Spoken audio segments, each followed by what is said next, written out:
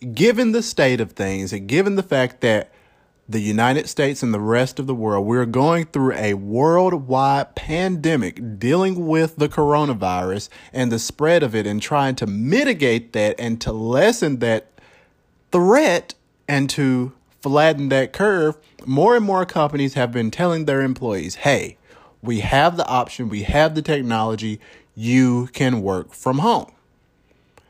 Now, Twitter is saying, hey, you know what? If you want to keep working from home after this, you can keep doing it.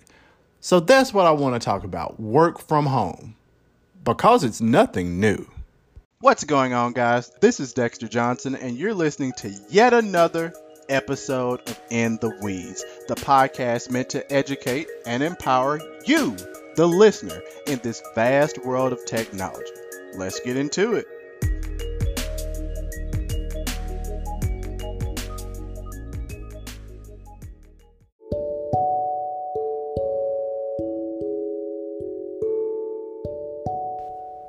So why is working from home a good thing? Well, according to Twitter, it helps decentralize your workforce. So therefore, all of your people are not honed to one or two locations. Let's just say there's a power outage, or let's just say there is some catastrophic event that happens. Now, of course, knock on wood, this doesn't, but let's say that there is. Therefore, all of the employees at that specific location are going to be negatively affected. This can dramatically reduce uptime of your applications and your internal processes. Now, flip that and send everybody home. Of course, people are going to be tunneling into a VPN, or maybe what they're utilizing is an Azure or an AWS, and all they need to do is authenticate with their login creds, and maybe they don't even have to go through your network layer at all to get to these resources. If that's the case, then that makes things even better. The thing about working from home is that to allow that flexibility, it has to be thought of at the beginning. Now, you can always tack on anything, but when you tack things on versus to build things in, those implementations are a lot different. Now, with that being said, there are lots of companies out there. You might work for one. You might work for a company that thinks because you're working from home, you're not doing anything. And I'll be the first person to tell you is that company is just being lazy, and that company is being ignorant, and they're afraid of change, and they're afraid of the future.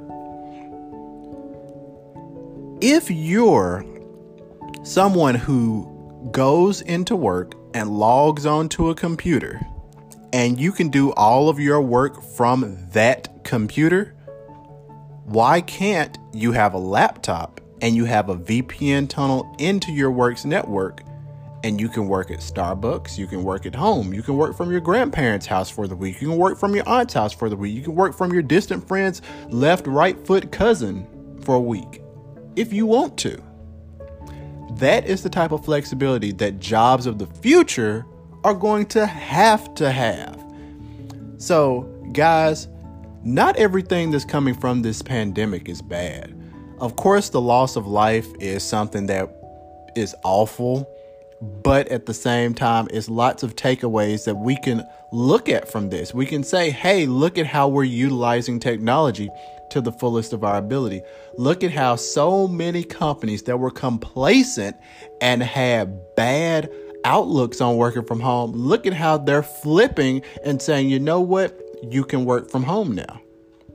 Things are changing, and I certainly believe working from home is an excellent choice, and you should be fully allowed to work from home if your company allows. And if your company doesn't allow, then moving forward, maybe you should find a new company, because a forward-thinking company is a company that would have these types of tools set up. Now, of course, there are people that have to be out, like firefighters, nurses, and stuff like that. And for people in those positions, I certainly commend you for being on those front lines.